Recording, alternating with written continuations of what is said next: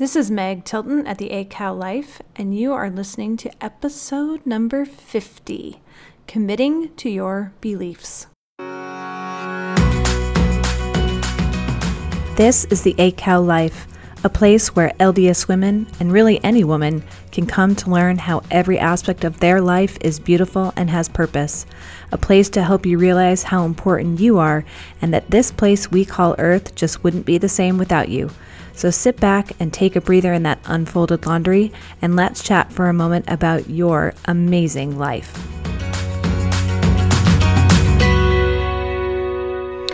Hello, everyone, and welcome back to the podcast today. How is it going? How is your summer going? It is great here. I have to say, I was really hoping, I think I might have said this already, that things would slow down in the summer, and they just haven't. But this week is the first week where I don't think we've had anything scheduled in the evenings for I can't remember how long. And it's so nice. I was telling Dr. Tilton the other night, we have nothing on Monday. We have nothing on Tuesday. We have nothing on Thursday, Wednesday, Thursday, Friday. It was just awesome. So I'm hoping that things will just slow down a little bit. We've had a little bit of sickness creep back into our house, which doesn't make me super thrilled. Since we had a rough winter with sickness, I was hoping that we would escape the summer, but hopefully it's something that will pass relatively quickly. So I am super excited. Today is episode number 50, which means that I am 2 episodes away from doing this podcast for a year, right? 52 weeks in a year.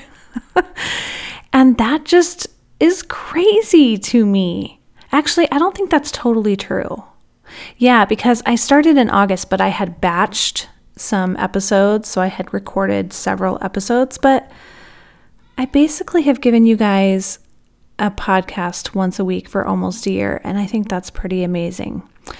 And I have just loved it. I love doing this podcast, and I hope you guys love it as much as well. So this last week, I had the opportunity to go down to Texas, to Dallas, Texas, and be able to hang out with a bunch of other coaches and just have some yearly training done by the founder of our school, Brooke Castillo. And it was so awesome. It was so awesome to be around a bunch of coaches that I have heard about that are really doing well in their businesses, and just to be around very like-minded people. I learned a ton, and I was totally excited, and I still am excited, and I am just so grateful that I'm able to do this and that I have found kind of my calling in life and what I'm supposed to be doing, and it's just incredible. It's just so incredible. And did you know that that is what I do in my coaching? I help other LDS women find their passions outside of motherhood. I haven't really honed in on that a lot here on the podcast, but I'm going to start doing that because it's time to stop sitting around waiting for your life to happen, and it's time for you to get your life happening for you. If you take nothing away from this podcast, then I hope you take that and that you email me and that we get going on this path that you need to go on, because I'm telling you, the biggest disappointment in your life is going to be the things that you didn't go after, not the things that you did. I truly believe that. Okay, so I wanted to share with you today something that I learned in the last couple of weeks from Brooke Castillo. So we went down for this training. It was 2 days in Texas, but once a month she gets on a call with all of her coaches that have gone through her school, and she coaches them if they need to. And she kind of reprimanded us a couple months ago and said, you should all be signing up to be coached every time. So I was like, she's right. We should. So there's some calls that are not applicable to me because she does them based on how big your business is, and my business isn't quite that big yet. And so she did like an open coaching call, so you could be coached on anything. So I called in and was coached. But on this call, it wasn't so much, she helped me a lot with my own issue, which was awesome. But it was so great to see her coach other coaches and just really have some things come up that I was like, yes, yes, yes. Oh my gosh, yes, right? So one of the things that she coached somebody else on was this idea of committing to believing your thoughts. So in coaching, and what I do in coaching is that I show my clients their brains and how they are thinking. And you've heard me talk about this and how what we think creates the results in our lives. And I totally believe this 100%. So in simplistic terms, if you want to change the results you see, you have to change the way you think. And that seems really easy peasy, but it's not, and it takes some work. It's just like how we know that if we want to lose weight, we have to eat fewer calories and make better food choices. It seems really easy on paper, right? Just eat less and eat better, and you'll lose weight, but then it proves to be very difficult for us. And it's because we have all this drama going on in our brains. So the other day, Brooke introduced a new concept in being able to change our thoughts that I want to share with all of you. And I hope I can do this justice because to me, it was a game changer. So it's this.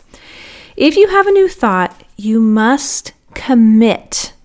This is the key. You must commit to believing the new thought. You can't just think it. You just can't think that you will believe it. You must commit to believing the thought no matter what. So let me give you an example. Say you have a goal of losing 20 pounds, or you have a goal of making $75,000 in a job. You have to think a thought that will get you that result. Like a thought like, this is going to be fun to lose 20 pounds, or I totally deserve to make $75,000, right? But then you have to commit to believing that thought. So you have to commit to believing it's going to be fun to lose 20 pounds, or you have to commit to, I totally deserve to make $75,000. I create enough worth for a company to be paid that, or in my own business, whatever that is. Let me tell you, this slight change of learning to commit to my belief has been game-changing.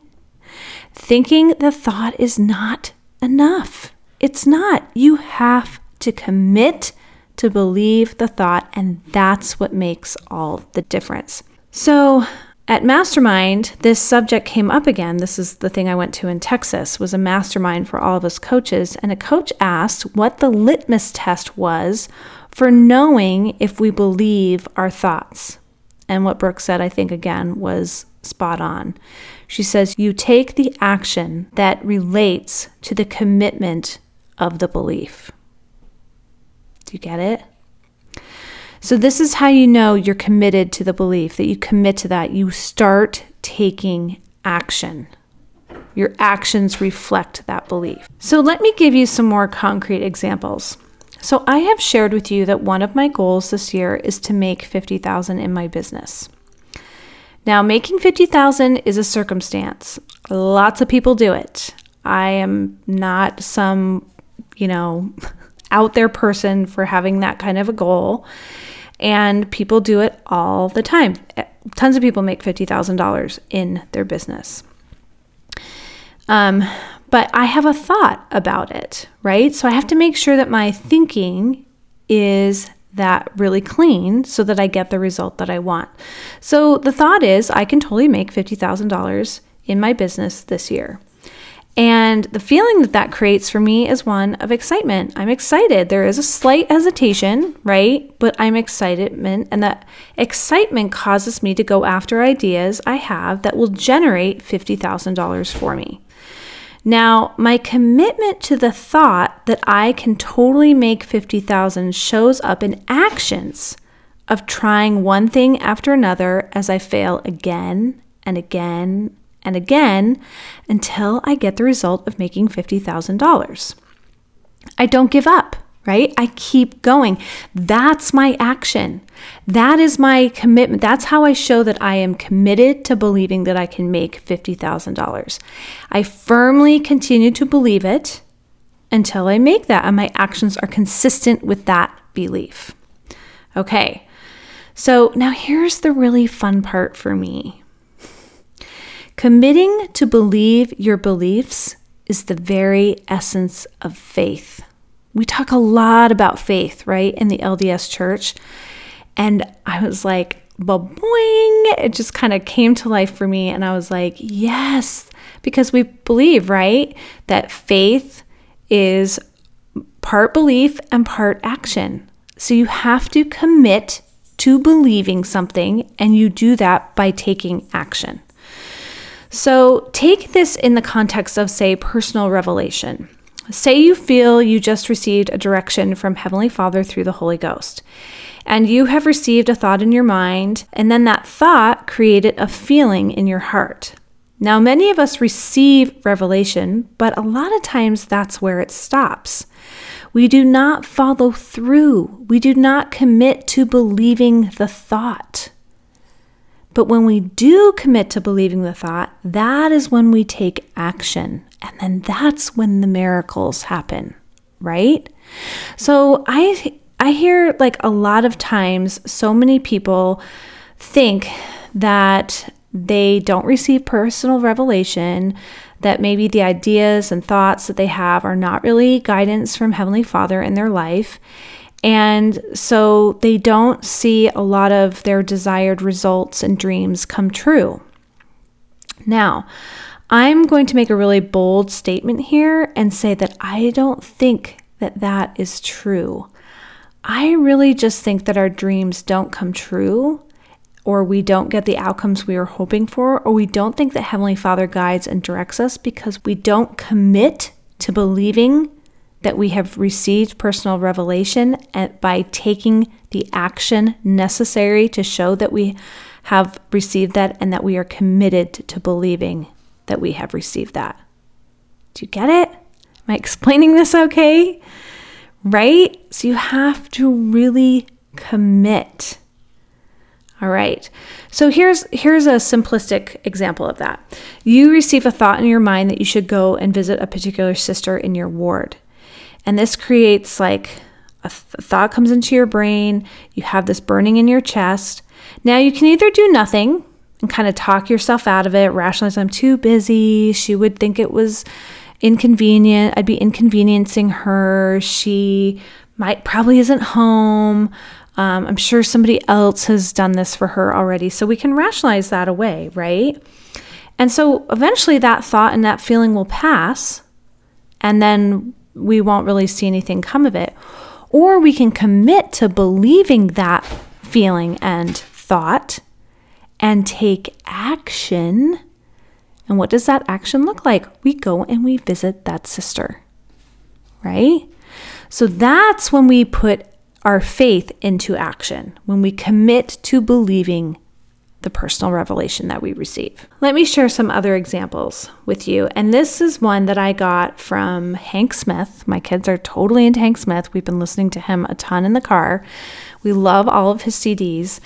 And just recently I was listening to one. I was like, oh my gosh, this is the exact example of this. And so he was talking about the process of what happened with David in the Bible. David in the lion's den. Right? So David was living in Jerusalem at the time the Babylonians came and conquered Jerusalem and took the Israelites back to Babylon. And David was in the group that got taken back. And he had the chance to rise in the ranks of King Nebuchadnezzar's court because he was able to interpret a dream. And so he and the king became quite close. But there were some people that were really kind of irritated with David and a little bit jealous of him. And so they decided to trick the king into signing an order that if anyone would worship another god besides the king, that he would have to be cast into the lion's den. And David knew of this order, but he ignored it, and he decided to really just continue to worship the way that he wanted to, because he had this deep-seated belief that God and his relationship with God were more important than a king and his order. And so he would pray openly and not hide that. And so we all know the rest of the story, right? He gets thrown into the lion's den because he got caught, and he lives. And then the other guys get thrown into the lion's den after. And I'm sure the lions were ripe and ready to take them on. And there was no angel there to stop the lions from eating him. So this is the part that is applicable to you. So David is a great example to all of us by how he committed to believing that his God was great and greater than anything and could do all things, and that he needed to follow God at all times. He was so committed that he was willing to sacrifice his life to act in such a way that would correspond to the way he believed. This is what faith is. It is not that we know all the answers to all the things. It is that we are committed to believing what we do know, and then we act on it. So say Heavenly Father has asked you to move, and you have received the thought that this is the right thing to do. The faith comes in when you step into action that is consistent with that thought, even though you don't know exactly how it's all going to work out, but you act on that belief and you move. That's committing to believing your belief. So powerful, so life-changing for me, and I think it is so cool. So I hope I've explained it well enough. I'm sure I haven't, but write me if you have any questions.